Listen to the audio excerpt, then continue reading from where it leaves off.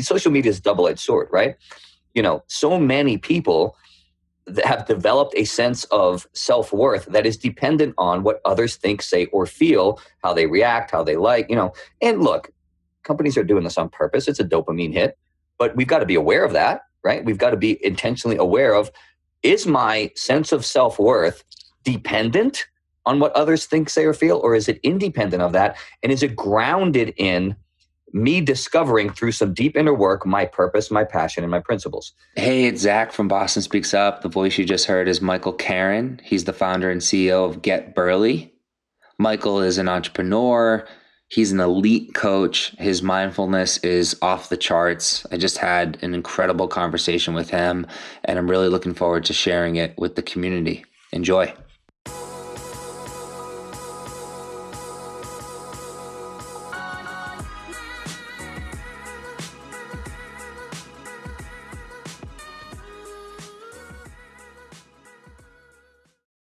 Silicon Valley Bank is a proud sponsor of Boston Speaks Up. For more than 35 years, Silicon Valley Bank has helped innovative companies and their investors move bold ideas forward fast.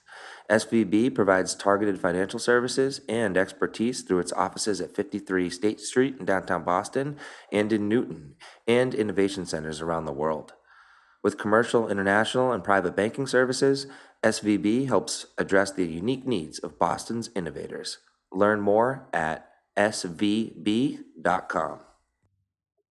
Zach Servideo here from Boston Speaks Up, and I'm here with Get Burly CEO Michael Karen. What's up, Mike? How you doing? What's going on, brother? I heard you on an earlier podcast say that your name probably pronounced properly should be Servideo. Yeah, which I think I like the way that flows. Yeah, no, I know it's funny. It's like if I just completely embrace that, I'd become like, I don't know, do I become the pretentious guy in my family, even though I'm technically pronouncing it the right way? If you say it, it could be foreseen as pretentious. But if I say it, I mean, that's just all free. Yeah. Hey, Mr. Servideo. That's right. Hey, molto bene. Yeah. Thanks for being with us. And I'll Mike or Michael, what do you prefer? I like the full Michael. I like to go with Michael because it goes from Michael to Mike to Mikey. Yeah. Burly or Mr. Burly or Mr. Get Burly. So it's like, it's very rare that someone's just like, hey, I'm sitting down with Michael today. So I'll roll with that. All right, sweet. That's my middle name, Michael. We got Zachary Michael vibes going on. I like it. But you can just call me Zach. But you call me Zachary. Usually it only happens if like my mom or my wife's mad at me. So dude, thanks for being here. Let's give listeners a nice, just kind of state of who you are and what you're doing in the world with Get Burly. If you could just give some background. Yeah, for sure. So I just want to start off by saying, like, I've always thought that like our most valuable asset is time. And so the fact that you're taking the time, and if your listeners are tuning in, that they're taking their time, I just want to start by saying thank you so much. I appreciate it. Because in my opinion, it is our most valuable asset. So thank you so much. Yep. So my name is Michael Karen. I'm the CEO and founder over at Get Burly. And essentially what Get Burly is about, a lot of times people ask me like, what does it mean? What is this like alluding to? And so the term burly itself refers to being strong, sturdy, and well-built. And what we do in all of our various ventures is to help individuals and teams develop strength from the inside out. So when we talk about being strong, sturdy, and well-built, we're talking about first and foremost the development of inner strength. So mental toughness, emotional resiliency, situational awareness, presence, being in the moment. And then of course there is the physical realm as well. I've spent a lot of time in the world of physical fitness and sports and having a physical presence. So that is a component to it. But it really starts with the development of strength from the inside out. And so our work really involves helping individuals and teams, both predominantly corporate and athletic teams, to really dial that in to perform at their best. So that when they're engaging in, those big moments, that they've done the work during the unseen hours to shine during those moments. And that's really where a lot of the difficult work can be. And so we want to really get used to attacking that process. And we love to talk about, this idea of, marrying the process and divorcing the outcome, which my good friend Chad likes to use a lot. But I love that. I love that sort of philosophy where we kind of are really diving into the process. And really, when we do that, the outcome is going to take care of itself. So that's really kind of who we are. This is just like a 10,000 mile view. That's kind of who we are and what we're doing. Now, how do we kind of engage in that work? Well, that's through performance coaching, fitness coaching, and then we run large scale team building and leadership development seminar workshops and retreats all over the country. Like I said, predominantly with athletic and corporate teams. So that's kind of how the work plays itself out in the real world. That's awesome. What would be a few interesting examples of companies, organizations that that Get Burly has done some programming for? Yeah, so I'm glad you asked that question. We just came off of such an exciting summer, and the previous summer it was all virtual and kind of doing some Zoom seminar and workshops, which was cool. Learned a lot, and really dialed in on the coaching side of things, individual coaching. But to be back in person this summer and to be able to connect, I mean, I just thrive off that energy. I just love it so much. And so this summer we were able to, work with one company called Wake Up Warrior. It's an amazing organization. And what part of the process of what we do is we get with the leaders of companies and we're like, okay, so, just like I explained to you, this is kind of who we are. This is what we're about. But what are the needs of your company? Like, where do you think perhaps you're misfiring? What are some of the things that we can help you dial in? And so one of the things I loved about this particular group is that there's such a commitment to family, right? So it's like, let's take the leaders of this organization and let's bring them on an event with their sons and daughters to further, connect those bonds that maybe are already deep, but let's just further connect them. So we had 70 people, fathers, sons, daughters, we took into the deep Maine wilderness, and we did a 3-night, 4-day event. It was absolutely phenomenal. We were camping, we were having fireside chats, we were working out in the morning. I had some of my top trainers, top people in the world in fitness there, like amazing rock star people. We did a day of rafting on the Penobscot River, which was so amazing, seeing the kids' faces on the river, dads, sons, daughters connecting, having these experiences that are going to last a lifetime. It was absolutely amazing. And then we went up the next day and we did this amazing hike, and especially for the young people with their dads, and they're saying, oh my, I never thought, they're looking at the mountain, they're like, I never thought I'd be able to do this. And they're doing it together and they're talking about what's possible. And, one of the things that I learned, we'll probably get into this, I trained with the Navy SEALs for many years, and Lieutenant Commander Mark Devine's Unbeatable Mind program is this, what we would call the 20X factor, which is this idea that you're 20 times more capable than you think you are. And so, just to be there with families that are forming these super strong connections, which ultimately has this incredible impact in the workplace, right? Because, it's very similar to sports. There's a lot of analogies in what success looks like in the corporate structure and also in sports, where when you know more about that person that's next to you, right? That's next to you on the football field or the basketball court, but that's next to you in the office. When you understand their bonds, when you know what their connection looks like to their sons and daughters, you kind of want to go that extra mile from that much more. You don't want to let that person down. Now, not that anyone would want to do that, but if you don't really have a strong connection and a strong bond, sometimes you can sort of go through the day in a nonchalant, more casual way. But it's like, if you're locked in, you're on the same page, you know each other, you know what you're fighting for, you know what you're working towards. Now you're really pulling for each other in like a dynamic new way. And so when we have these experiences where we go out and we talk about what matters and we build connections, what happens is when people go back to the office space or they go back to the playing fields in the realm of athletics, the team is connected on a whole new level, which ultimately affects every way in which you can measure the bottom line, from productivity to profitability to enhanced chemistry and teamwork. And so that was one event. The other one I want to talk about is this amazing team, right? So in a very small town in Oklahoma, my wife is from Oklahoma originally. We do a lot of work in that part of the country. This team is amazing. So we've worked with them 5 years. It's a co-ed cheer team, which is like a really big sport on that part of the country. And these athletes are like phenomenal. If you watch them, like Yep. I've been around athletics my whole life, like the flipping, the back bending, the twirls, the twist, the timing, the building of a pyramid, the balance. It's like a beautiful thing to watch. In this team, we've been with them for 5 years now. The first year they were runners up to the state championship. They made it all the way to the finals and just couldn't quite do it. And then just literally last week, they won their 4th consecutive state championship, back to back to back to back. So 5 years we've worked with them, runner up, and then 4 state championships in a row. And look, they're amazing student athletes. They have an amazing coach. But to be able to play some small part in that chemistry and in that bonding and in that success, it's such an amazing experience. So those are kind of 2 highlights from the Nice. summer. Spending some time with some athletes and also some families that are trying to, make a stronger connection, which ultimately impacts, their life when they leave in the workplace and beyond.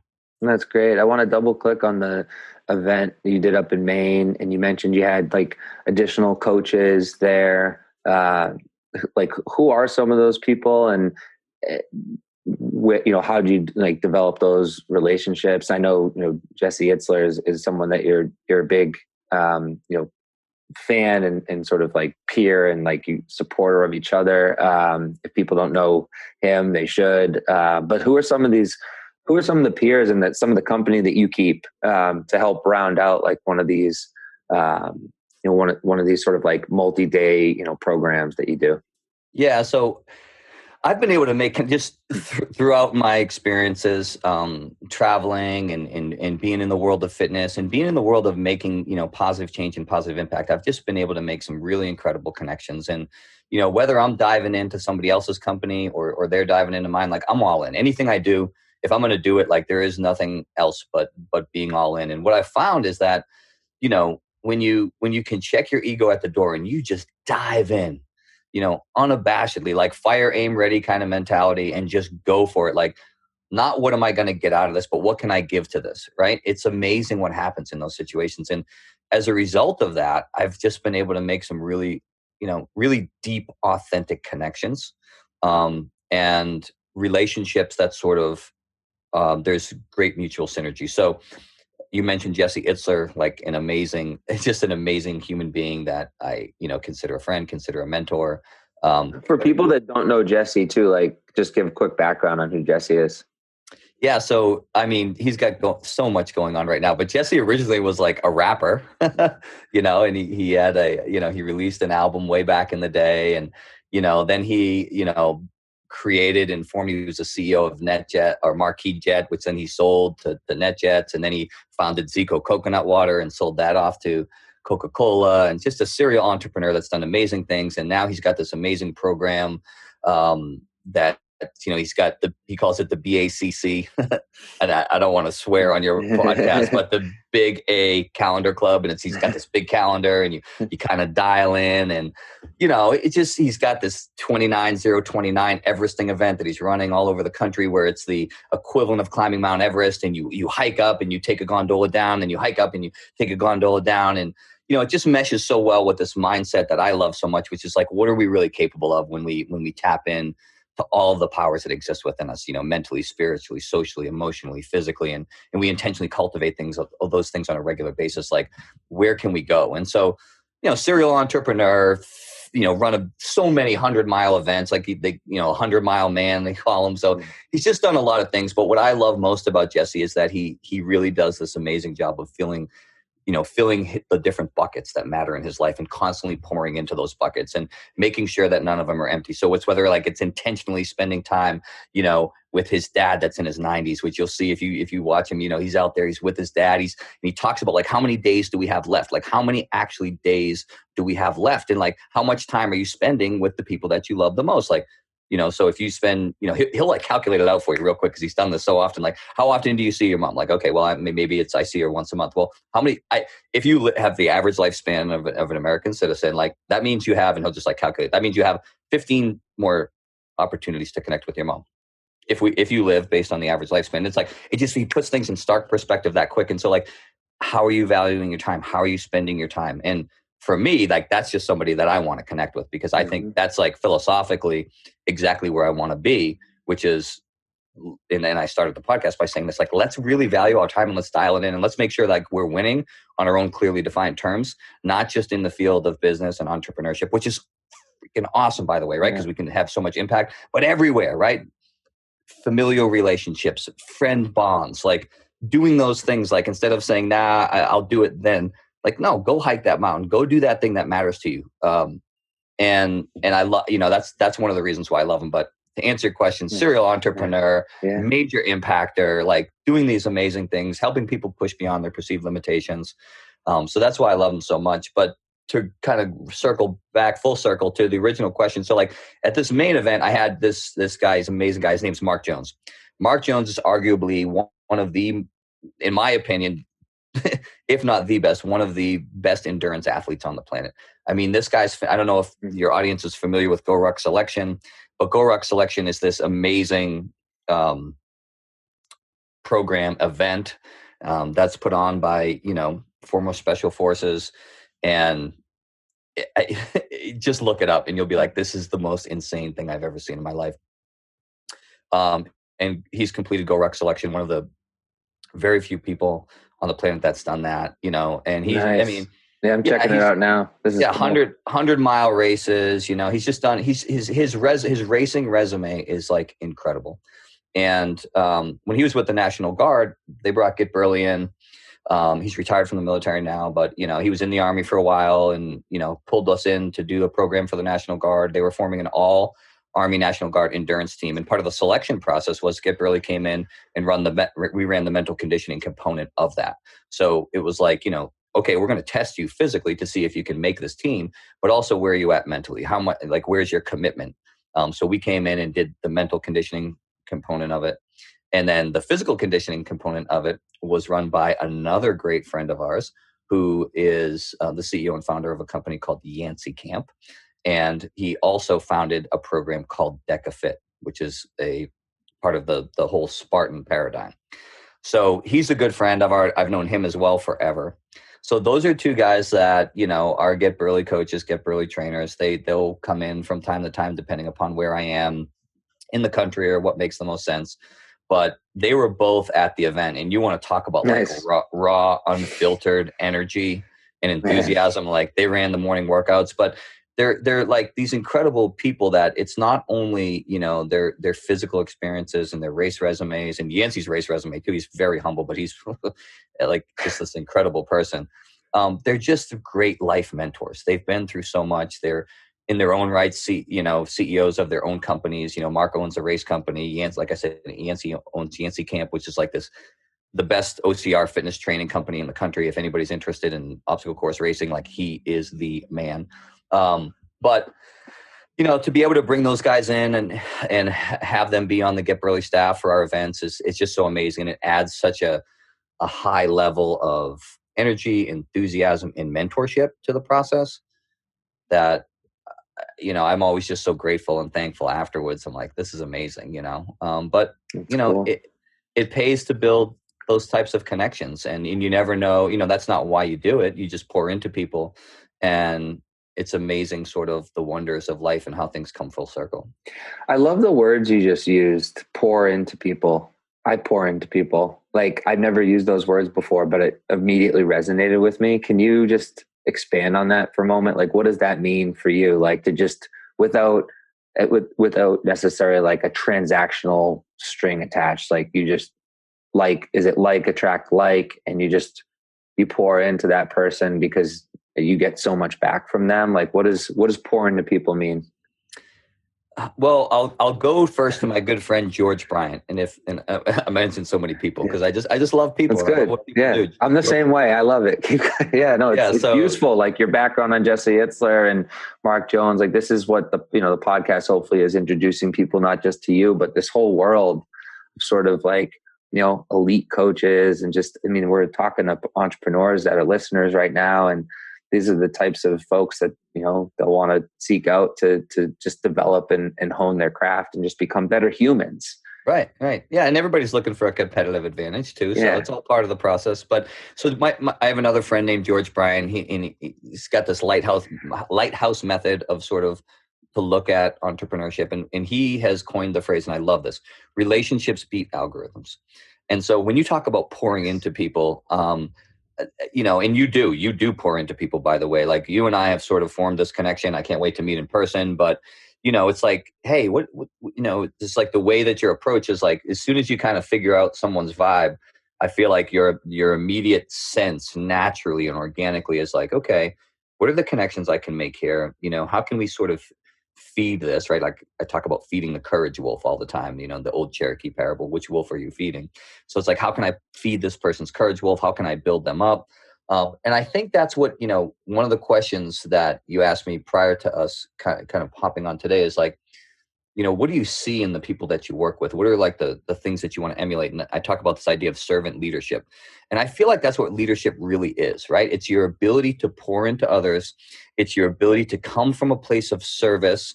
And it's this idea, like, I want to lift up the people around me as high as I possibly can.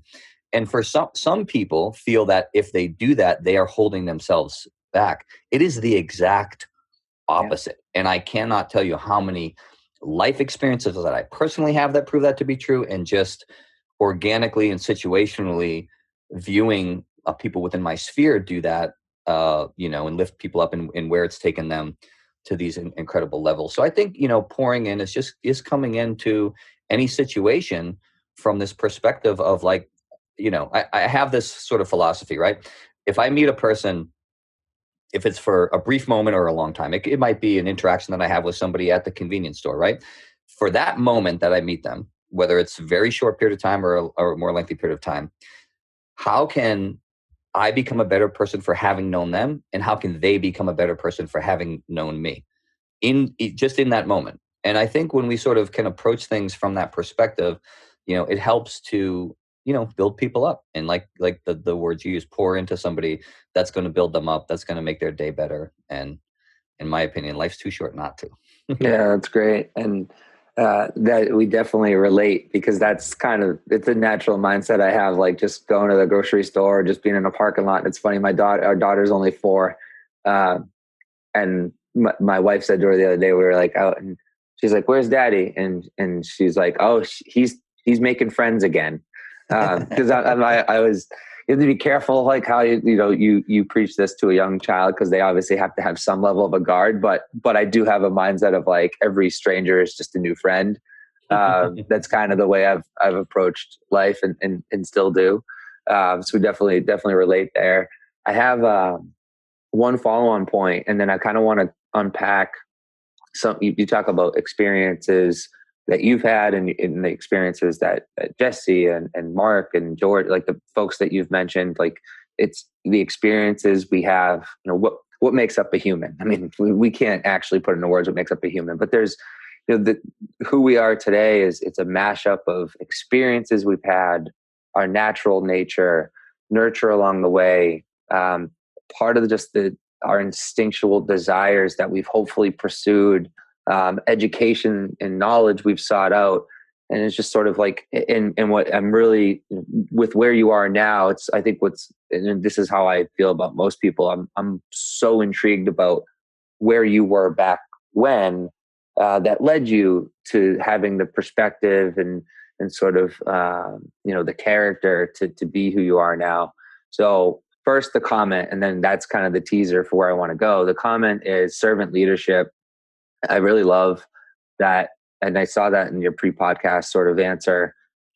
It reminded me of one of the guests, and I know you appreciate that you've gone through the archive and listened to a few episodes. I don't know if you checked out the Mike Salguero podcast, but he's the CEO of ButcherBox. And he's just like servant leadership, like first leader. Like, that is his like resting state, is I am serving the individuals at this company.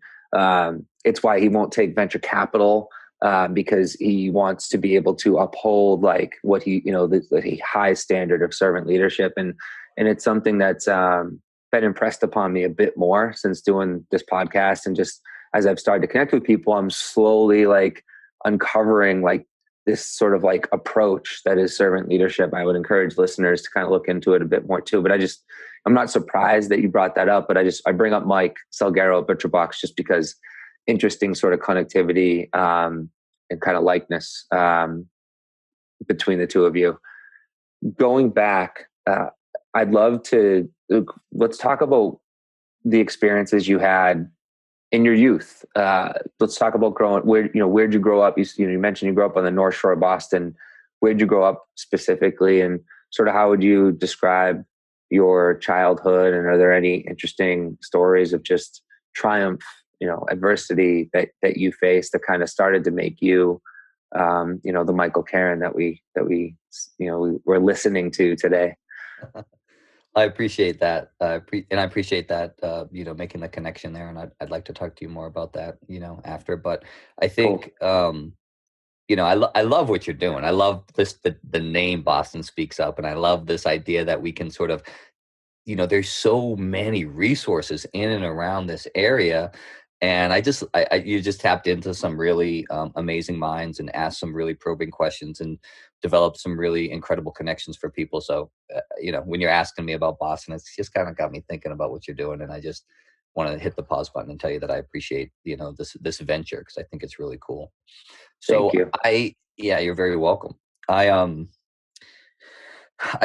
grew up on the North Shore. I grew up in a small town called Middleton. Now that I'm talking back, my accent will probably come out a little thicker. My wife kills me. She makes fun of me. She's from Oklahoma. She makes fun of me all the time about my accent. And the other day I was ordering, she was with me, and I was ordering a coffee, and I said, pronounced properly, I'll take a large dark roast. But I said it fast. I said, I'll take a large dark roast. And the guy's like, he goes, "Sir, we don't serve any tacos here." I'm like, "No, large dark roast." He literally thinks I'm saying taco. And my wife's just like, "You got to be kidding me right now. Like, you've got to be kidding me." But anyways, half Irish, half Italian, all my friends, it's either Irish or Italian, growing up in Middleton, and, just a rough bunch, really, really bunch of just hooligan, rough bunch of friends and characters that I grew up with, and, got into every kind of trouble you can possibly imagine growing up. And we were just running around, crazy kids. But I grew up in a super competitive environment. My dad's a coach. My brother was like an extremely competitive athlete. And he had a group of friends that were all really good athletes. And my dad was a coach. So they were over the house all the time. My grandfather was a paver, owned a company called Colonial Paving in Beverly. He was like the man in Beverly. They called him Johnny Hot Top, and tough as nails, just a tough guy. And whenever you were around him, it's just like hard work was always reinforced. And he came and he paved a court in our backyard for us. And, we didn't have anything, but he came and paved. And so everybody was at the house all the time because we had the court, and it was vicious games of, 1-on-1, 2-on-2, 3-on-3, all kinds of smack talking. And I mean, rarely did those games not end up in just a full out brawl. And it was mayhem. And it was always so competitive. And there was this idea, like whatever you were going to get, you had to earn it. There were no handouts. Nothing was going to be given to you. And part of that was, just my dad being like a super competitive coach, but also like when you're playing against so it was they were 2 years older, right? So, when I was a freshman, they were juniors. When I was in 6th grade, they were in 8th grade. And so this idea, in those age groups competitively in sports, there's a big gap in performance. But I always felt like I should be able, the age didn't matter. I should be able to compete. And it was just constantly up against it. I was constantly up against it all the time. And it was great. I look back on it now, and I'm like, that taught me so much about resilience, about, this idea that nothing's going to be handed to you. There's no freebies. You're going to have to earn it, and work ethic. And, sort of now, this whole idea of what you're doing in the unseen hours makes a huge difference. Well, we were doing that before we didn't know what that meant. We just worked all the time. We just were never not trying to get better at anything that we did. And so, of course, on game day, that makes a big difference, right? If you put in the work on game day, it makes a big difference. But we didn't think of it like that. We didn't think like, oh, I'm working so that I can have a great day on game day. It was just, this is how it's supposed to be.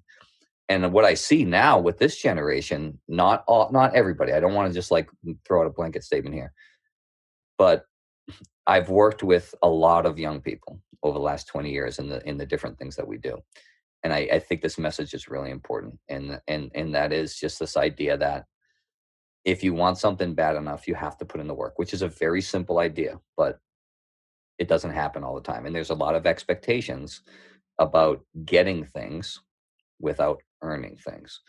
And so we learned that at a really young age. And is it fair to say, like, you're describing what would effectively be the word entitlement? Yeah, but it's not everybody, because I work with a lot of young people. Yeah, and it's not. It doesn't have to be that. But essentially, you're saying like we've over-indexed on entitlement, where it's like you don't necessarily have to work to get stuff. A lot of young people feel that way. Yeah. Yep. Yeah. Not all of them. I work with some people that are incredibly driven and work incredibly hard. But I think, just going back to like kind of my upbringing, like that's really kind of, what it was all about. And like I said, just super competitive and challenging environment. Like not sometimes, like all the time, like the moment you woke up to the moment you went to bed. I can relate to that just real quick. My brother was essentially you in this scenario where I was 19 months older than him. We had a ton of really close friends that as we got a little older, we started getting in trouble a little bit and luckily avoided trouble quite a bit. But we played every day, like really competitively. And that was, my brother was, sixth grade, we were eighth grade. He was a freshman, I was a junior. And it was like, So by the time, he's in high school and I'm a junior and on, varsity teams and whatnot, he was like, he had closed that gap where he's like, I can play with you guys. And it was, it really helped him out, just like banging with the older boys, all the way through middle school. By the time he got to high school, it was like really carried him up. But it was definitely a sort of like, you eat what you kill, like you work for it. We share the paper route, we got, whether it was, money or sports. But no, just that's cool that you had that. And I can imagine that it probably, it helped you in a lot of ways, just in the immediate term of your youth, just kind of like be up a few levels. And it did. And it was also like, there was always constant insults. Like it was always, everybody was making fun of you. And I had some like real serious injuries. So like when I was a sophomore in high school, I had like, my dream was to play professional sports. That was where I thought I was going.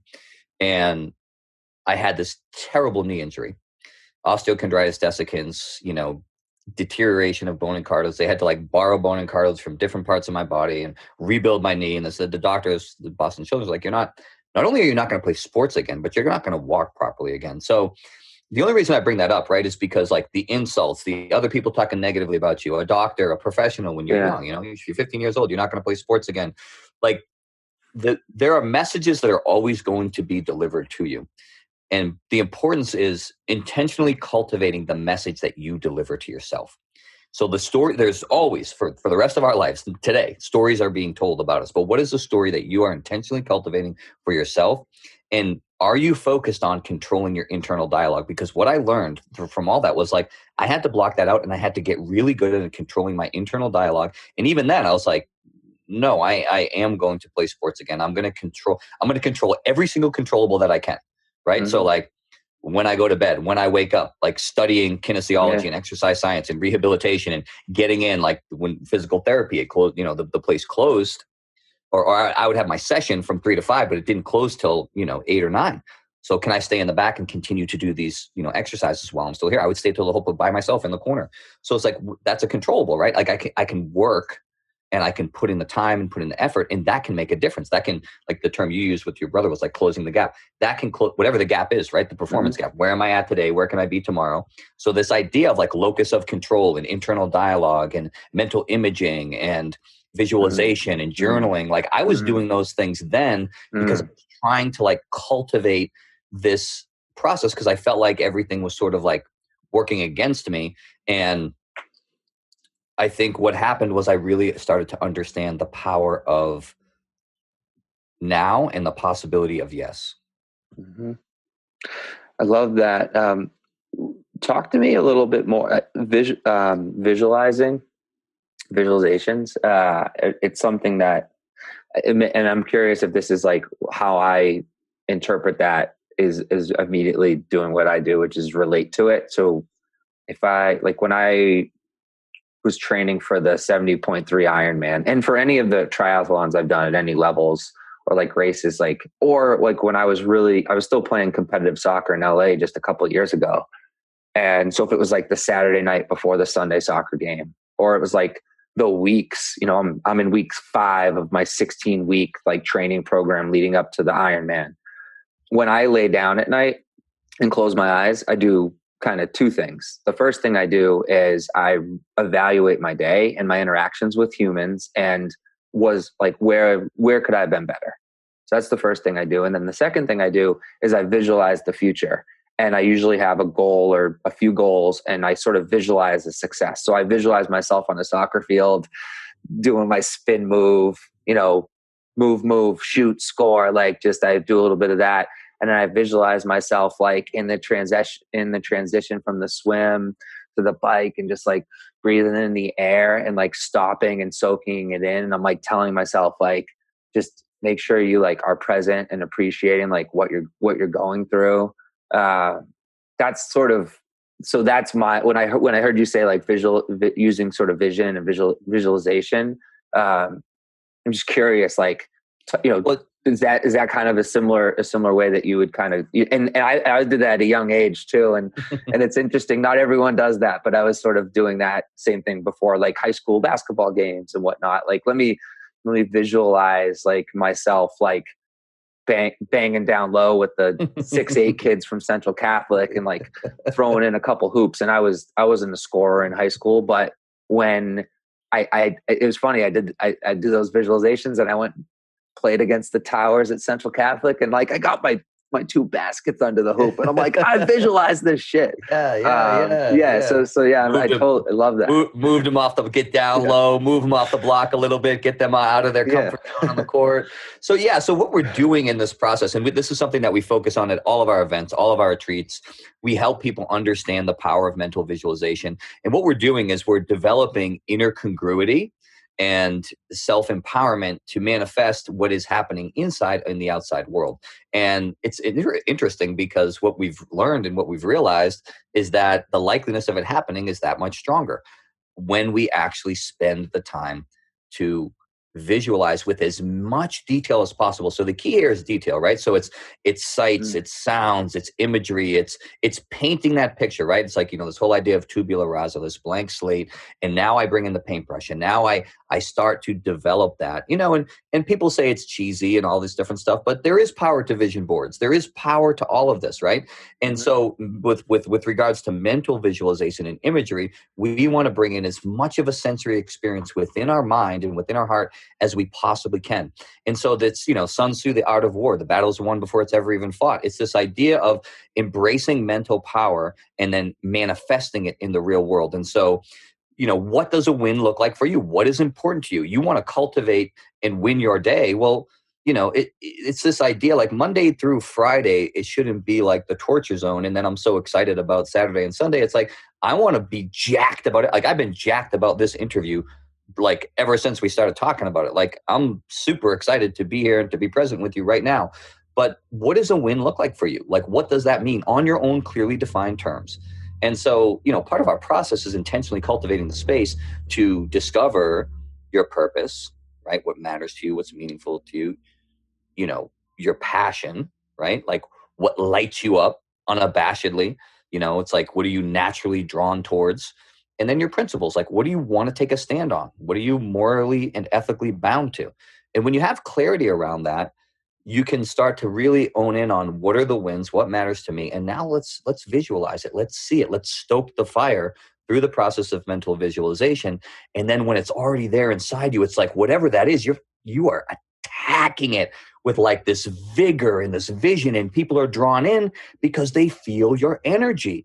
And people start to come into your circle, right? And when you have people that are hunting on the same mission as you and you've got momentum, it's like now you got something going. But that stuff doesn't happen on accident. Like if when you go into an interview, it's not accidental that you have these great conversations on Boston Speaks Up. It's been done with intentionality. You've built it up. Like it's an awesome process. I've loved listening and I'm happy to be a part of it right now. And for us at Get Burly, when we go into an event, it's not like we are on fire. Like we are bringing such levels of intention and passion that it's not accidental that we have the opportunity to make deep and lasting connections. So, I know you asked me a simple question about visualization, but it's a little bit of, for me, it's a complex answer because so much goes into it and there's so much power in it. That's cool. There's a couple observations I want to make. Your gratitude and encouragement is appreciated.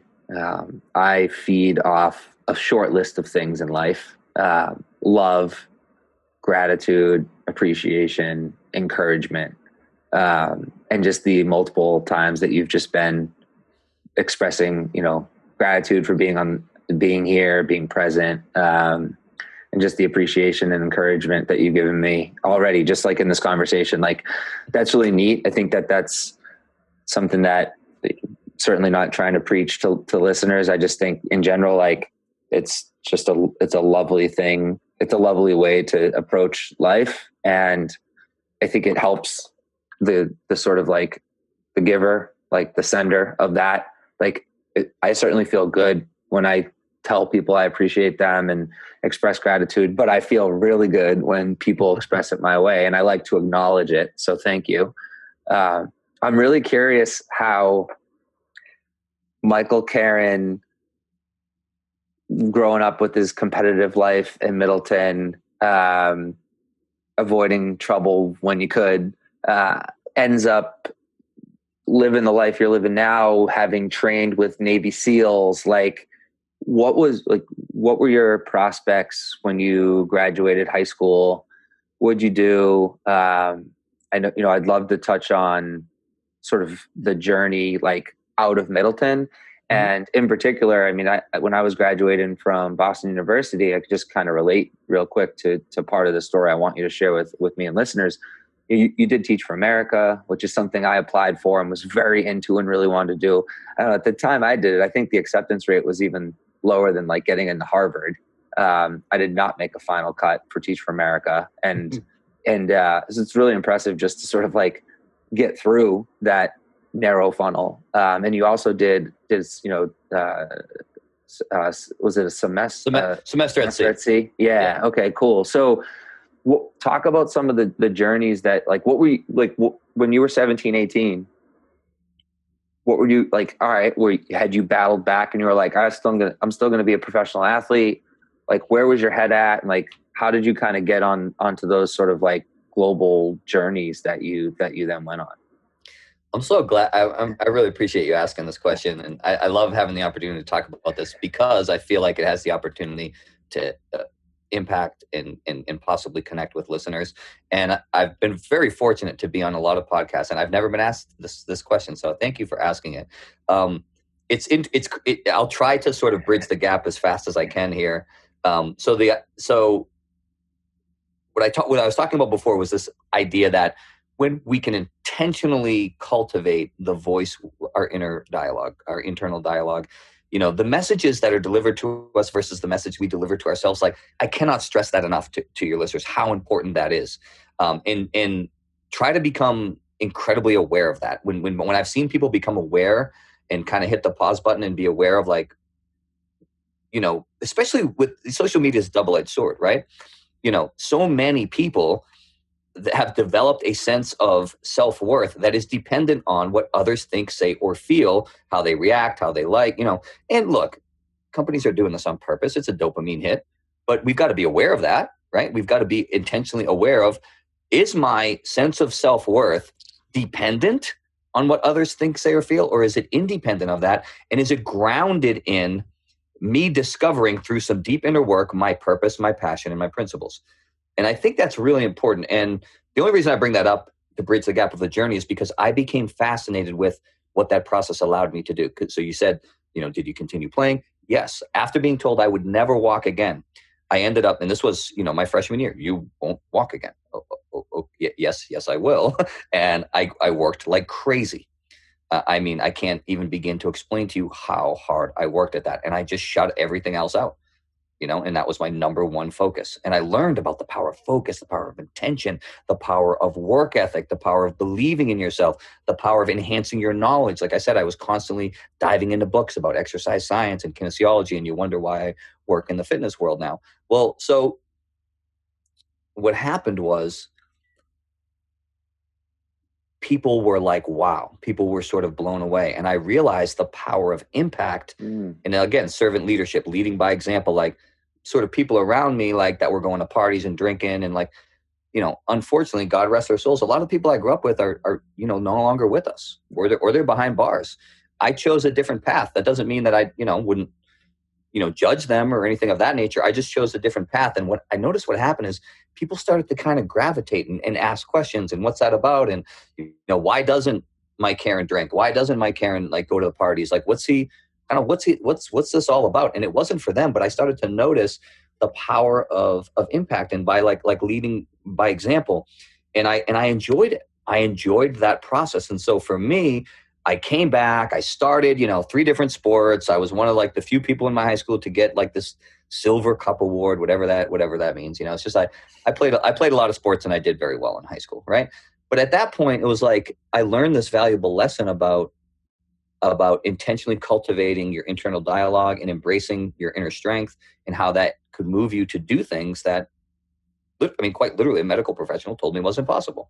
So I started thinking at a young age really about like, what is the art of possibility, and how might I be able to encourage and help people to embrace their art of possibility. And so it was, that seed was planted. I didn't know where that was going to take me. I just knew I wanted to create more impact. So I went off to school, Plymouth State College. Now it's Plymouth State University up in the White Mountains. And I just became fascinated with like outdoor adventure and leadership and hiking. I was in between classes, I was going on hikes. I was outside all the time. And, my sports career, like I played football my freshman year, and it wasn't where my mental space was at. And I just embraced outdoor recreation, and I embraced being outside. And I just started to think about like, what's the next step? How can I create this impact that I want to create? And I switched my major over and over again. I was searching. That was a time period of really searching. And I found this program, Semester at Sea. And like I alluded to earlier in the podcast, like I come from nothing. Like there's no, everything that I was doing was 100% on my own. So I'm like, this is such a cool program, but like, how could I pay for this? How could I afford this? So I started like 2 years ahead, right? Like you go back to that journey of my injury, right? Like work ethic, discipline, study, reading, figuring things out. If there's a will, there's a way. Like, and so anyways, I applied, I got in, I got the whole entire thing paid for through grants and scholarships and all the stuff that I did. And it was my world just exploded, right? I get on, I fly out to Seattle. I take a bus to Vancouver, British Columbia. I start meeting other students, 750 students in faculty. Every faculty that's on the ship has to have a PhD in their subject and have lived in at least 2 of the countries on the itinerary, which was Japan, China, Vietnam, Malaysia, India, Kenya, South Africa, Brazil, Cuba.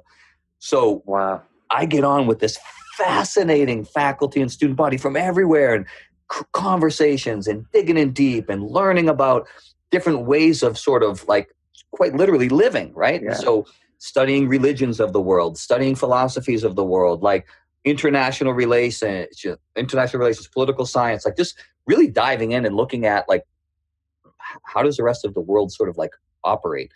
And it just opened up everything to me, like spending time in those countries, spending time with those people, it reinforced my desire to want to create massive impact, especially traveling to, like I had never seen real, like in-depth poverty, and being up front and close with that, it opens up something in your heart and in your soul and in your mind, and you become changed as a result of it. So when I came back from that, I was a different person. And was that your junior year? So that What was my year? last year, It my was your last senior year. semester. Okay. I finished Last on the semester. ship. I Yeah. graduated on the ship. So I was like, I'm done. I came back. Yeah. I was like, I'm done. I just saw the world. We docked in Yeah. New Orleans, like right before Christmas. We had this, I mean, imagine Yeah. at that age, 750 students and faculty getting off a ship after traveling the world in New Orleans. Yeah. It was You're insane. 21 years old. Come on. It was a very good time, and there was so much spirit and energy with everybody. And it was like, what are we going to, that was the big question. Like, so what now? Right. We just had this fascinating experience. And I just was, so that's what connected to Teach for America. So it was like, there were all these opportunities because I made these great connections with professors to do some things overseas and to be engaged in like, Peace Corps. I just wanted, big impact is where my mind was. Right. So I go home though, and again, so I get there's the low. It's like I don't have any money. I don't come from anything. So I go. I have this idea. I'm gonna do something big. But I go into I'm like, how can I? So I hit the street hard, like boiler room style sales. I get in with the company. We're doing this like telecom boom. We're doing T1 lines. We're doing this is like voice over IP, like that whole era when that was like a big thing. And I was hitting the phones hard, cold, smiling and dialing, book your own appointments, set your own appointments, go in, button up. Like you talked about, like I remember on one of your podcasts, you were talking about like there is that process where you got to button up and lock it in. And then maybe later, maybe you don't have to do that, but you learn a lot, presentation skills, you're grinding, driving all over the state. And I just learned so much. And I remember like I kind of quietly was applying to Teach for America. Nobody really knew. Mm-hmm. I get in and you said like that interview process was crazy, right? Like it was like a 5 interviews. We're in the Prudential Center, top of the hub, and we're interviewing. And I'm just like, we're talking now. I'm bringing the passion. I'm bringing the energy. I'm talking about impact. And like, where did you go to school? Harvard, Yale, MIT, Brown, Plymouth State. Like what? Yeah. They're like, who is this guy? So I don't know how they let me in, but they did. And, I remember going back to so I was, everything was on the board back then. Like it was super competitive, like I said, boiler room style. So your sales, everybody knew where you were. Like it was all on the board. So it was like an office. It was in Cambridge. It was like 50 sales reps. And I was number one. That month that I decided I was going to, I was the number one sales rep in the company. And I remember my sales manager was like, are you out of your effing mind? Do you know how much money you'll make if you stay here? He's like, what are you, Gandhi? What are you going to go save the kids? And I'm like, yeah, actually. That's the goal. Yeah. And well, in reality, they saved me. But it was, so anyways, then I went in, but it was good. I learned a lot about sales. I learned a lot about presentation skills. I was able to make some money to support myself in the transition from Boston to Houston.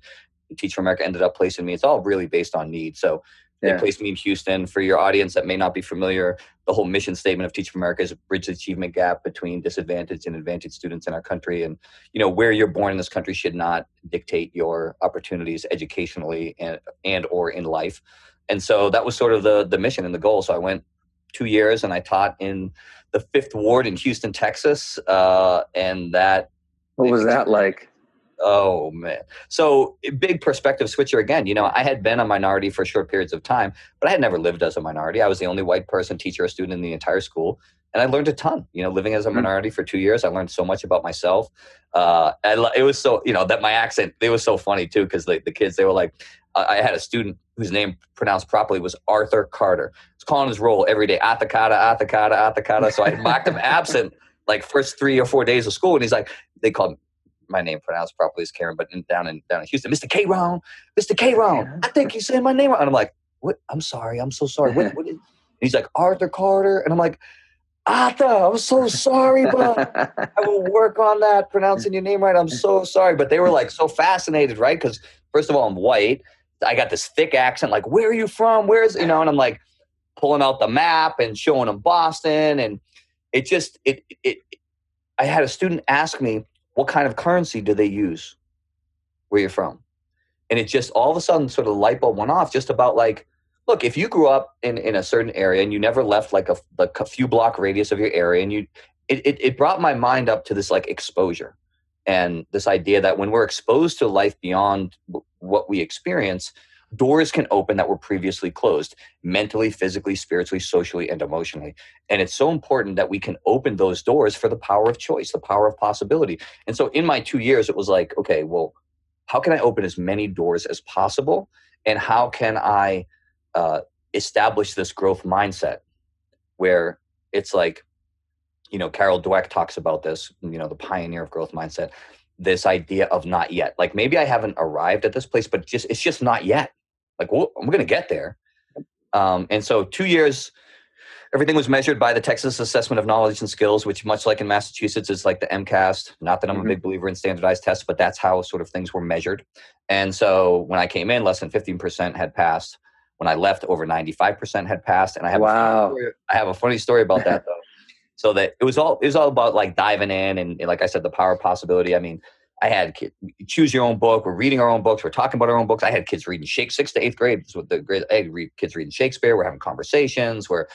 We created this whole system of using vocabulary words for the week and using them in like poetry slams, and we had freestyle Fridays, and people would come up and bust a flow and would be creating a rhythm and tapping our pencils. And if you used those words in like a meaningful context that were part of the vocabulary, like that was what the scoring system was based on. And so people would hold up cards like like you do at the Olympics, like or whatever, like that's a 10 or that's a and we had this whole voting system, and people got fired up about it and they were excited. It wasn't like, oh, this guy, it was like, let's go, Mr. K.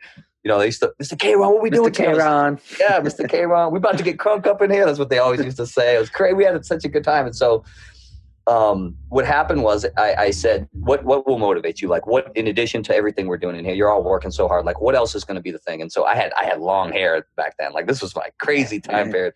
And they're like, Mr. K-Ron, we want to put your hair in cornrows. If we pass, I said, yeah. So everybody in my class passed, like 100% passed, but like a super high percentage got in like the 95th percentile of like the test, right? So like everybody passed. So I told them like, that's the thing. So it's so funny because like the ending story is the last day of school when we get the results back, they, braided, put my hair in cornrows, and I walked out my last day of my 2-year commitment with Teach for America in cornrows. And it was just like this sort of like. You got pictures of that? Well, I don't. There might be some floating around. I don't know if we're gonna let those be released. But like, it was just like this cool. Like, I remember getting in my car and looking at myself in the mirror and just thinking, like, wow, what a 2-year journey. Like, it was just kind of capped it off. And that's amazing. Do you, just a quick question? Do you have any relationships that's stuck with some of the students from then, or just people from that you were with in Houston at that period in your life? Yeah. So the lawyer for Get Burley, my legal staff is one of my fellow colleague teachers who went into law. Brilliant man. And we connect all the time. So I still go out to Texas and run some events out there. I still connect with people that I taught with. I still am in touch with some of the students from that time period. Just kind of what's happened, where are you at now, those sorts of things. And it's really cool.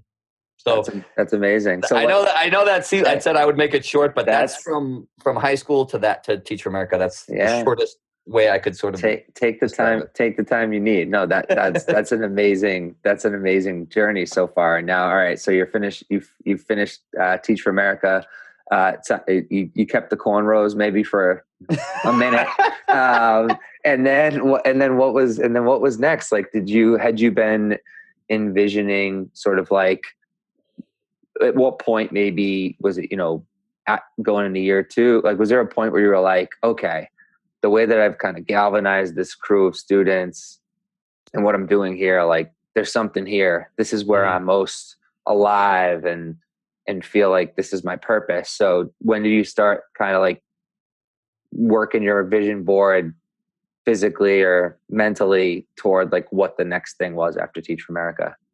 Yeah. So it's like, I've always been kind of that like bootstrap and self-made, like I'm going to, and I've always been very like, independent in my thinking about how I would create and how I would like establish financial security even. And so I was, the early seeds were planted for Get Burley then for sure in Semester at Sea and in Teach for America. But I was after that, I was halfway across the country, so I was just traveling around.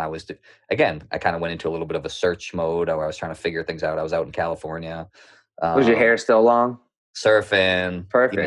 Get to California, the long hair. Yeah, I was journaling. I was journaling on the beach. I was really like, I was trying to figure out the next step. My grandfather unfortunately passed away. Went back to Boston to attend the services and connect with family and things of that nature. And it's like, again, like I got to make some money. It's a real. So I went back to the sales thing for a little while. Got my Series 7, got my Series 63, became a licensed broker, was an internal wholesaler for Boston Capital, and did very well. Did that for like a year. And again, sort of like behind the scenes, I was getting certified to be a teacher in Massachusetts. So it was crazy. A lot of testing during that time period because I was taking my Series 7, my Series 63. Texas did not have reciprocity with Massachusetts at the time, so my teaching licenses didn't carry over. So I had to get like my licenses in Massachusetts, and so then slowly, I randomly, right, no coincidences, I bump into like an old coach at a gas station, and he's like, "Hey, what are you doing now?" I was telling him about Teach for America, Boston. He's like, "We got an opening at our school. We got coaching positions open." So I go back in teaching and coaching, and what school is it? This was in Middleton at the now it's Essex Tech. Yeah. At the tech school. Yeah. I'm working with vocational kids that love getting their hands dirty. And again, I sort of have that same moment again, where it's like, I'm at Boston Capital, like I'm doing well. The areas I were covering were Texas and Florida. Like I was, I had worked to earn those areas, and it's like, wait a minute, what are you doing again? But, it's like the path, and, there are many ways to success, and there's many ways to measure success. And for me personally, I have to feel aligned with my work from a spiritual and purposeful place. And so, long story short, I started to do that. And again, I needed more. I loved coaching. I loved it, but it was like, there's got to be more, so how can I put all these things together? How can I take these? So long story short, I ended up coaching 40 seasons of high school sports, multiple championships. We, coached in Gillette, coached in the Boston Garden, never coached at Fenway, but at least I got to Gillette in the Garden. And I just took all of those experiences, Teach for America, Semester at Sea, all of the coaching stuff. And I said, this is great. What's the next level? Right. So then it's like, I connected with Joe DeSena, the founder of Spartan Race. And I connected with Mark Devine, the founder of SEAL Fit and the Unbeatable Mind program. And I just dove in as hard as I could, Spartan and SEALs. And it was like, just combining mental, physical, spiritual, so like all of it. And it, of course the ideas are dwindling. They're percolating. Like, how can I put all of this into something where I can impact people in a way that sort of like resonates with me and comes from, the inside out. And, I learned a lot from the Navy SEALs. I trained with Spartan and the SEALs for, 10 years consistently.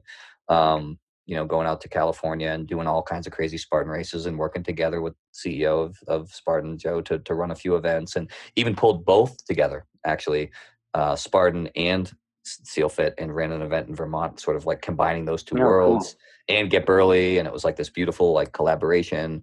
And so I just said, how can I take all this and create the most impact? And really that's what Get Burly was born out of. So we're about 8 years in now. 8 years ago, I started it, and it's just been this sort of amazing journey of finding authentic ways to bring this impact to people. And like I said in the beginning of the show, really that's been through, performance coaching, executive performance coaching, fitness coaching, and then the large scale retreats that we run. And it's been so fun. I've learned so much along the way, and it just feels like it's work that's grounded from the inside out. And I'm just thankful that I had some experiences that, let me pull this thing together in a meaningful way. I love it. I want to experience one of your retreats. Really, like I want to kind of go full immersive and be a part of something. Yeah, let's go.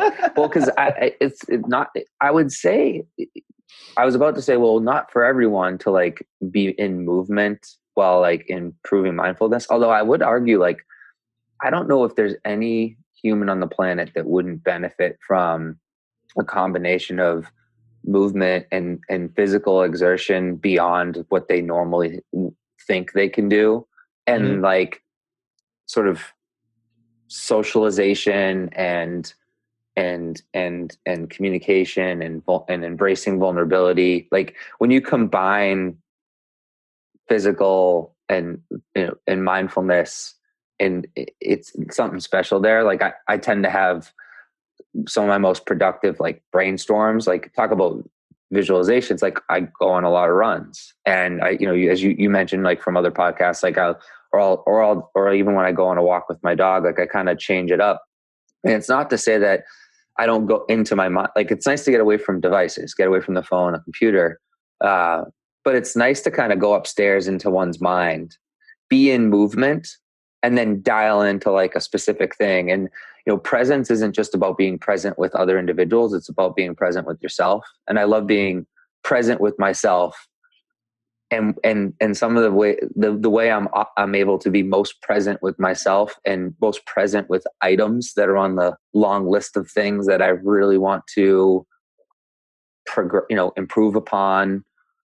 It's when I'm in movement, and it's when I'm running. It's when I'm sort of like exercising. It's when I'm challenging myself. So I just want to like share that because I really personally relate to sort of like the kind of mashup that you've pulled together. And I also have a question, which is of all the sort of different certifications you've done and the different trainings you've done, like my assumption would be was the Navy SEAL training the most difficult? And if so, like how and why? But like what's been the most challenging sort of mental and physical training you've done on this journey?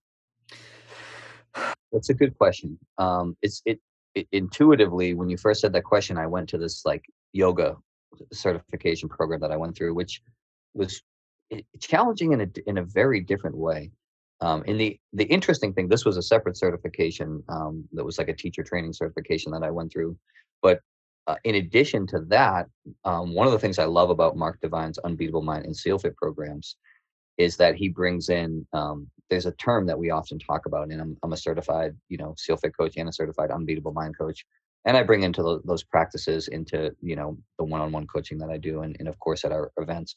But one of the philosophies that Mark and sort of the Unbeatable Mind team embraces is this idea of kokoro, which is the Japanese term for the merging of your heart and mind. And he's sort of established this kokoro yoga practice.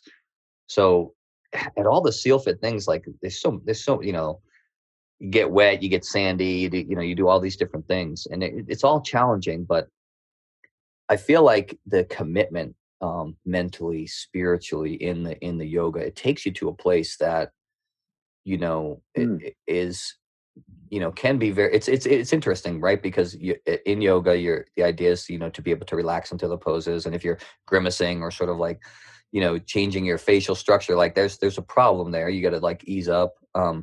But to get to a place where you kind of work through those problems, and one of the things that I've found, like even it's physical, but it's mental, it's spiritual, it's emotional, is getting through those things. Like I'll power through. I mean, if you said like go run a 100-mile race tomorrow, I'll finish it. I will do it. But to get to the place where you're like operating fluidly and you have great range of motion, and you're in this place where you can move fluidly and you understand your body and you're really listening to your body well. Like for me personally, on my journey, I have had to work more at that, because the way I work, like I mean, the way I work out is, most people think is insane. But and so the challenge for me is like that would just lead to injury. Like it's not a matter of like pushing myself. It's a matter of learning to kind of dial it back in. And so for me, that sort of, those spaces have been more challenging than the like, see how I'm, do 300 burpees for time, and those sorts of things. Not that those aren't challenging. I'm not trying to say that. It's just that, for me personally, in those certifications is learning about balance and learning about inner congruity and learning about like, and now there's companies that are dialing into that. Like one of our great partnerships at Get Brilliant is with Whoop, and Whoop does an amazing job of helping people to dial that in. And eventually I think you develop an internal compass, but sometimes technology can help us dial in sleep and recovery and when to sort of pull back and when to go hard. And, I think in the long term, we can learn both from an athletic perspective and from an executive performance perspective that when we start to understand recovery and when we're at our best, like one of the things I always have people that I work with like try to look at, whether it's via Whoop or some other device or just an internal compass, like where are you at today? Like what's your recovery score? Like are you at 100%? Are you at 90%? Are you at 80%? And people start to get dialed into the point where whether it's on a device or not, they can predict it because they know how they feel. And so then you can reverse engineer, well, what did I do to feel that way? Right. So what happened sort of in the days leading up to 85% or 100% or 50%. And then we can sort of reverse engineer and start to make some changes to help us dial it in. But for That's me, interesting. yeah, That's really interesting. Do you wear Whoop? I have. I was one have of the founding members. So I got in super early Yeah. with Whoop, and they have their 4th edition coming out now. So I'm pretty excited about that. Nice. And what's the sort of work that you're doing with Whoop? Because Whoop's quite a bit of a darling, certainly in that it's a sort of like a well-established consumer-facing sort of fitness company out of Boston. That like last year they won like a New England Venture Capital Association award for like top consumer tech company. So listeners should be familiar with Whoop. I'm curious, sort of like your work with Whoop. Yeah, so if listeners aren't familiar, it's a recovery wearable. It doesn't have a face to it like you would like with some other products, but it's tied in to an app on your phone, and it helps you it gives you a recovery score. So like if you're in the green, it's go. If you're in the yellow, we're gonna pause. If you're in the red, like maybe it's time to stop, and it factors in considerations like your resting heart rate, your heart rate variability, which is kind of like the amount of time between beats, which is like a really interesting sort of health and wellness measurement that really is important when you're looking at when it's time to push versus when it's time to reel it in. It's measuring like deep levels of sleep and sort of like your sleep patterns. And it's putting all these into a formula and then spitting out a score. And I found it to be very helpful just to help me sort of dial in. Look, if I'm doing a Spartan race or if I'm talking to you, whatever it is that I'm doing, I want to be locked in. I want to be dialed in. I want to be at my best. And it's helped me to sort of be at my best. And so early on when they started, like, a lot of the work I do, it still to this day is in Cambridge. I'm in Cambridge all the time. I was working with a group of athletes yesterday afternoon in Cambridge, and it's Willem, the founder, Willem Ed's a Harvard guy, and like they were like sleep deprived and trying to perform when they were at Harvard and trying to figure things out and like what's going on here. Like we're not.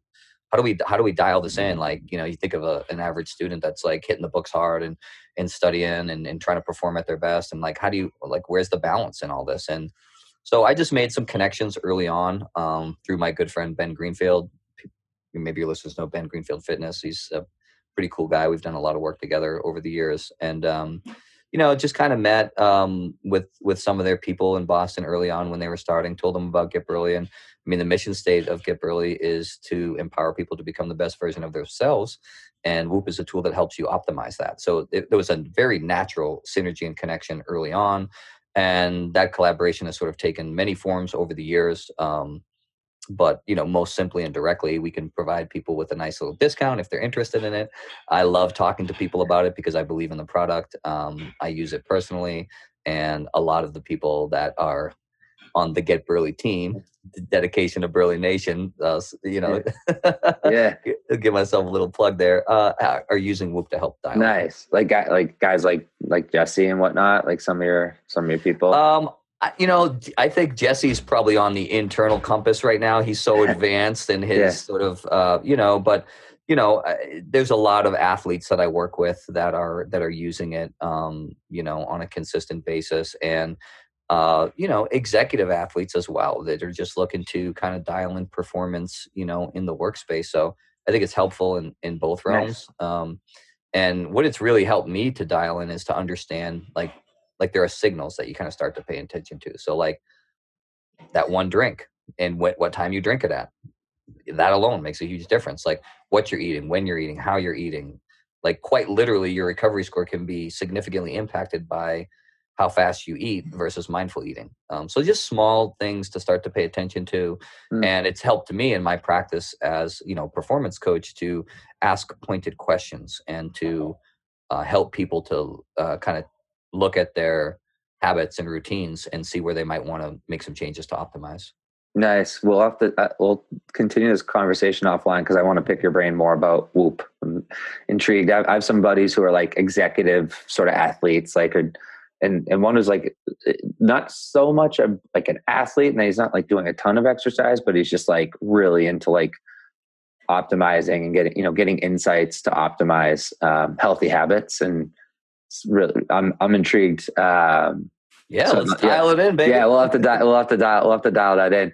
So one, like before, like as we're kind of getting towards the end here, there's the last question that I've been asking listeners, asking guests, and it's something that listeners have been enjoying. And my production coordinator had this suggestion a few episodes back, but sort of like your recommendation to listeners. It's like kind of like a challenge, like something to do, something to think about.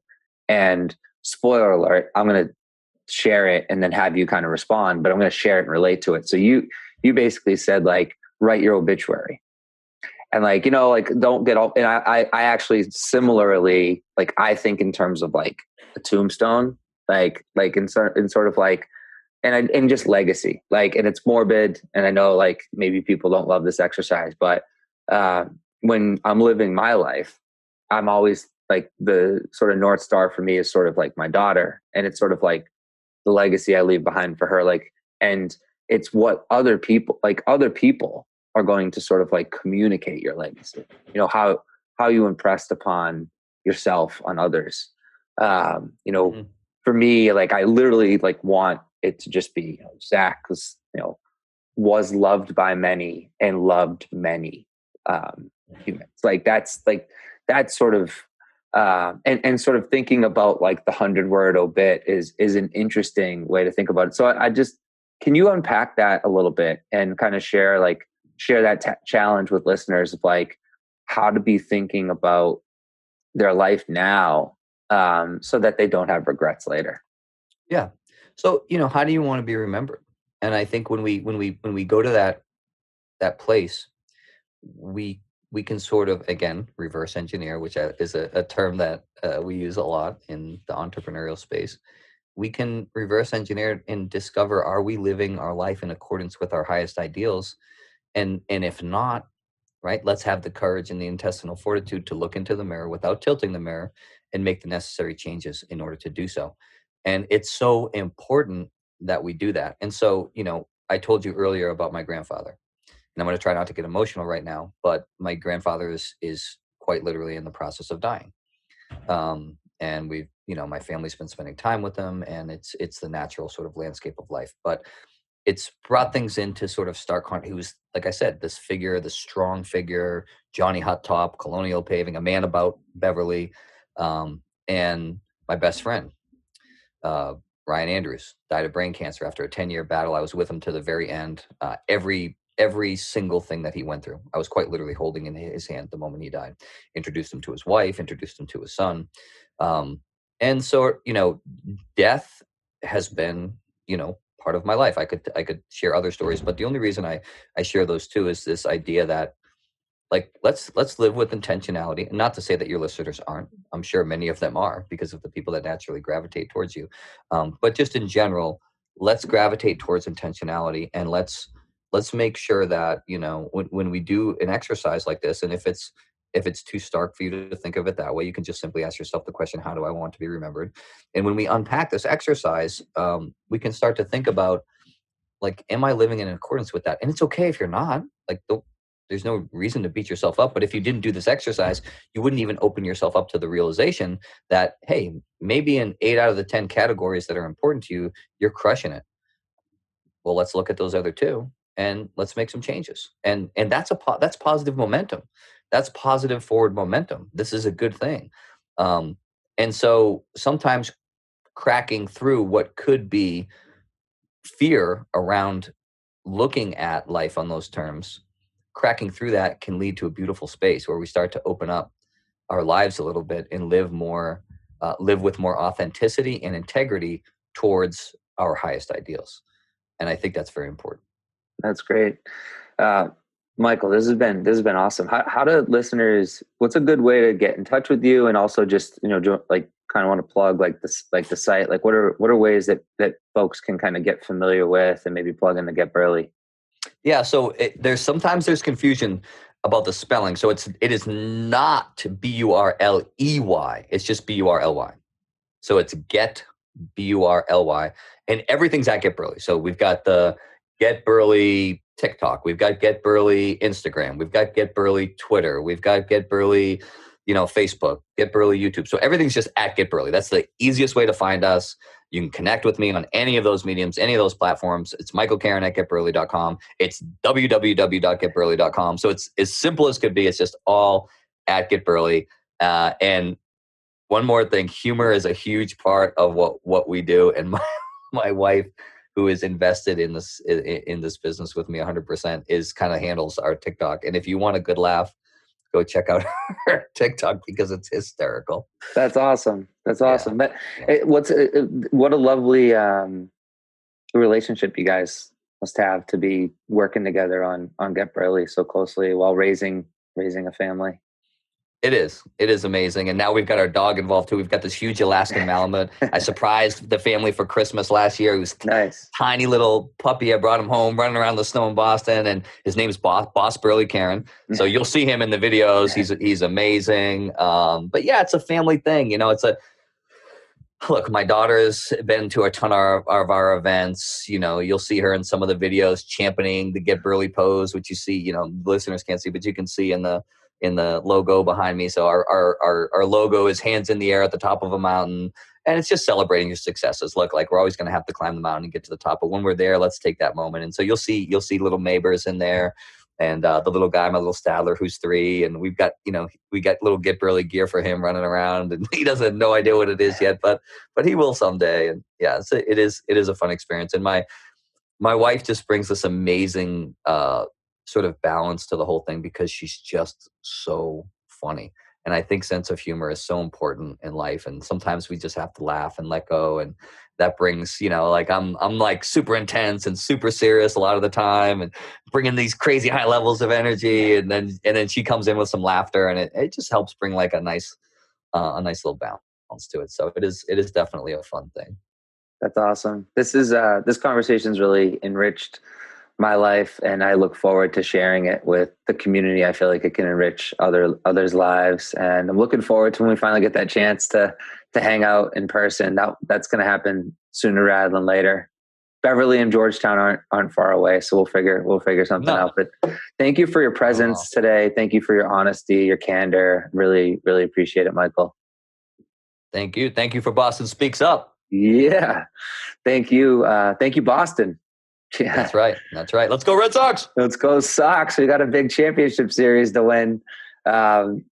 Any predictions for the series? We going 7? It's 2-2 right now while we record this podcast. Game 5 tonight. We're going to win tonight. That's the one prediction I'll make. We're definitely going to win tonight. And we're going to take this. And we're going to take the series, and then we're going to win the whole thing. We're on a roll. There we go. No, it's a special. Well, you actually, you just triggered. I didn't even mention this earlier, but you were talking about like how groups can kind of get on these like special levels together where they're like basically like anticipating each other's actions and also like wanting to step up because they don't want to let the other one down. It's like the Red Sox right now. Like, yeah, they're on the way they're hitting. They're on like a special level. There's a mindfulness, heightened mindfulness level the team's on where even Christian Arroyo in the 9 spots, like I need to hit a home run because I have to step up. And it's really, really interesting. Like it's a great example of sports exhibiting to the world, to people in business, to entrepreneurs. Like this, like Alex Cora is one hell of a freaking leader. You know what they say about Alex Cora? Every single person that plays for the Red Sox believes that their manager believes in them. Yeah. Servant leadership. It's servant leadership. There it is. Yeah. Isn't that awesome? Yeah.